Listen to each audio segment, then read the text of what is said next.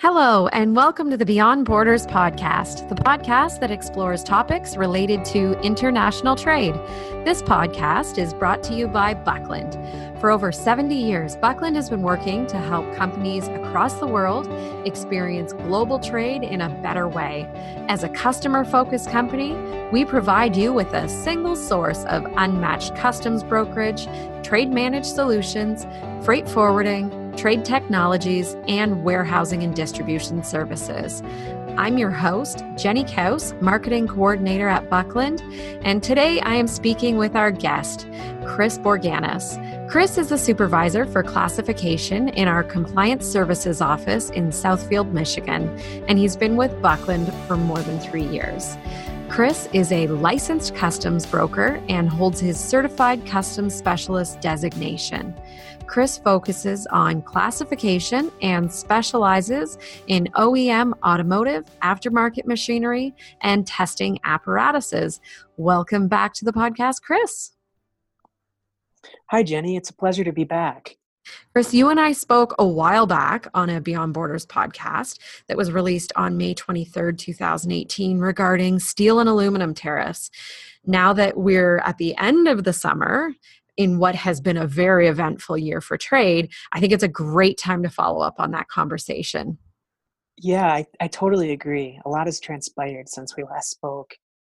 So let's recap about what it was for maybe those who haven't listened to that episode of the podcast. Okay, last time we spoke, we discussed Section 232, which were the aluminum and steel tariffs that were levied by the United States. These tariffs were levied on multiple HS codes for steel and aluminum imports, and there were some exclusions in place for countries like Argentina, Australia, Brazil, South Korea, as well as some other allies like the NAFTA countries. There were temporary exclusions put in place, but most of these have expired since we last spoke. In addition, we also talked about Section 301 of the Trade Act of 1974, which provided authority to retaliate or take discriminatory actions against countries that harm U.S. exporters. This specifically related to intellectual property rights in China. Both of these levies and tariffs were directly or indirectly aimed at China. 301 questioned China's treatment of intellectual property rights, and 232 questioned the steel and aluminum supply coming from China and then transshipments through other nations.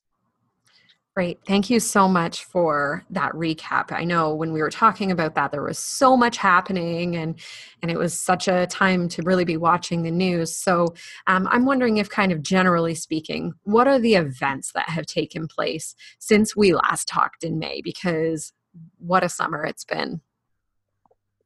Yeah, it's been a crazy time for the international trade community.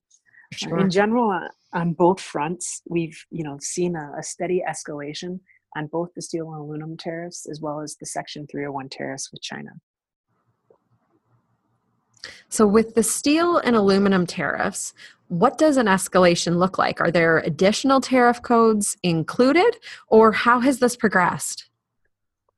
Yeah.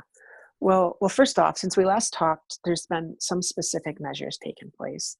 Like I mentioned, the temporary exclusions for NAFTA countries, which is Canada and Mexico, have expired.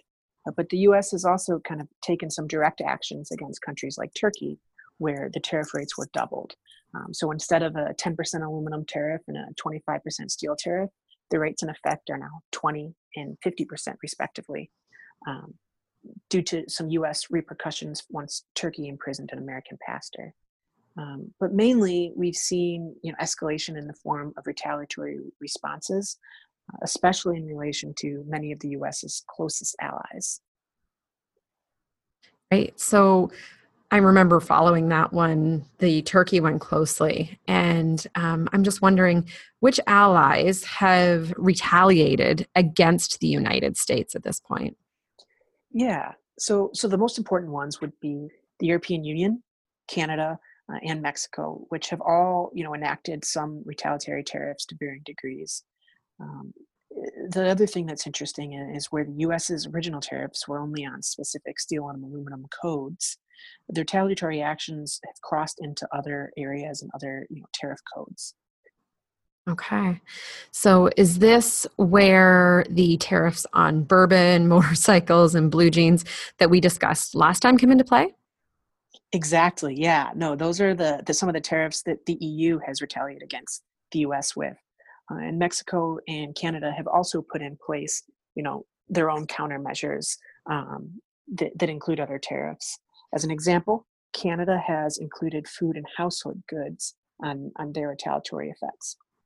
So beyond retaliation and escalation, has anything else happened with the steel and aluminum tariffs? Yes.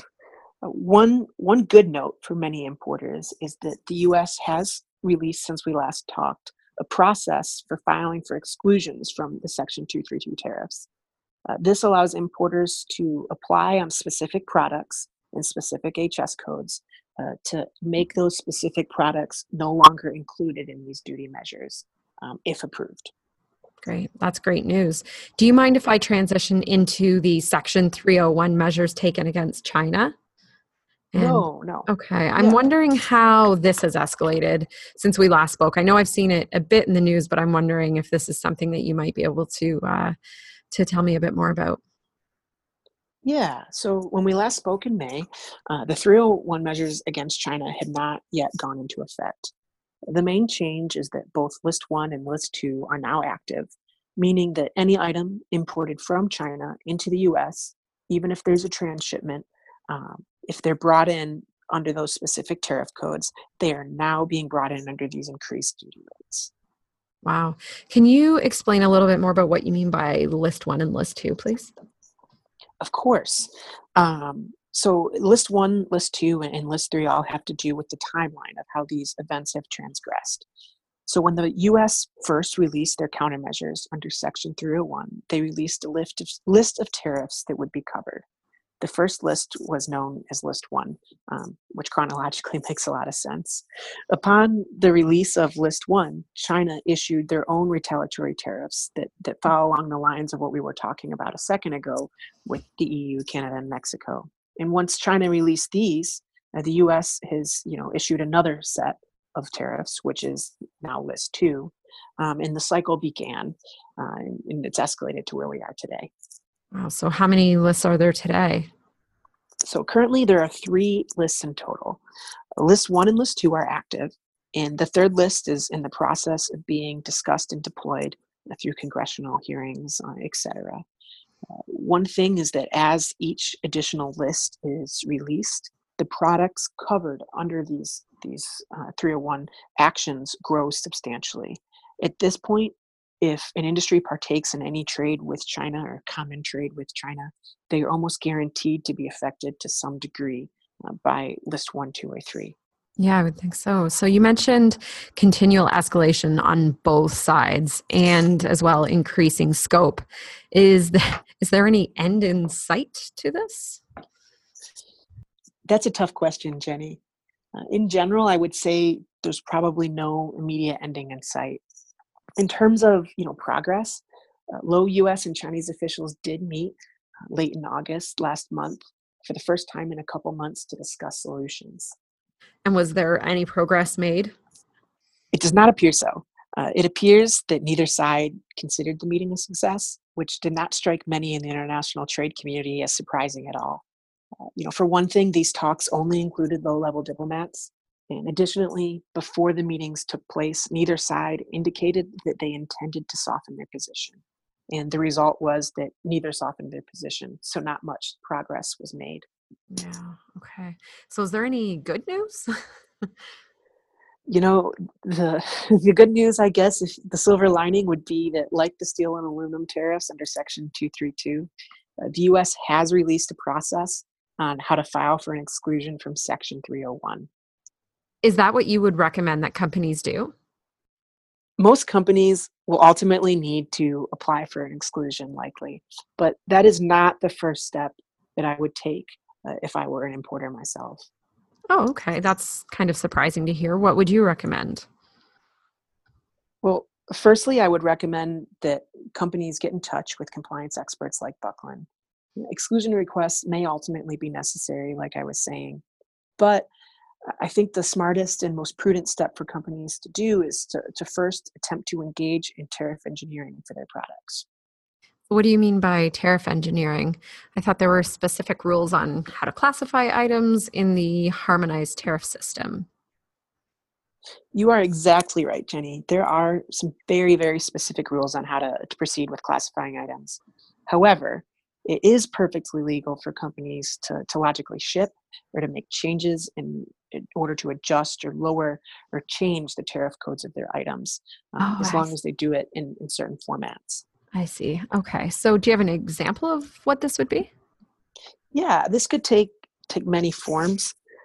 Off the top of my head, I think one of the most common examples would be a split system AC unit.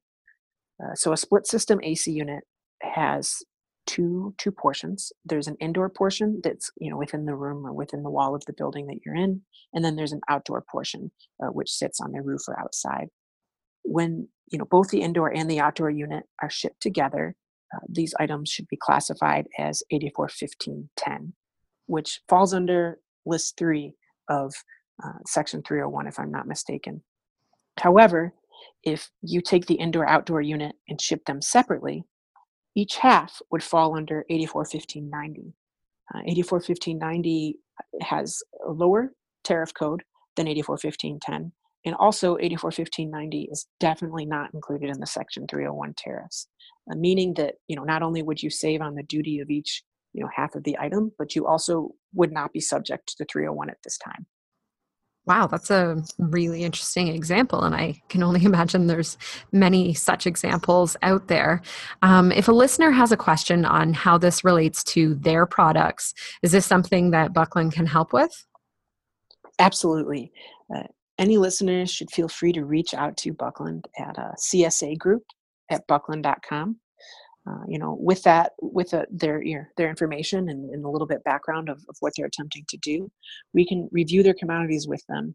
And if we are unsuccessful in the tariff engineering that I was talking about before, we can even help facilitate their exclusion requests. There is, I guess, one warning that I would like to give with this, especially for items covered under List 1 of Section 301. There's a very quickly approaching timeline for exclusion requests, which is the end of the day on October 9th. So if you have an item covered by List 1, I would recommend reaching out sooner rather than later. Yeah, that's really good to know. And if all else fails and an exclusion request is denied, what could be done then? If that's the case, I think listeners should still reach out to our team. We can talk with them through their products and see if they're potentially eligible for drawback. While currently articles of steel and aluminum are not eligible for drawback, we do anticipate that changing at a future date due to some court cases going on. But beyond that, the Section 301 items are eligible for drawback at this time, and we are ready and able to assist.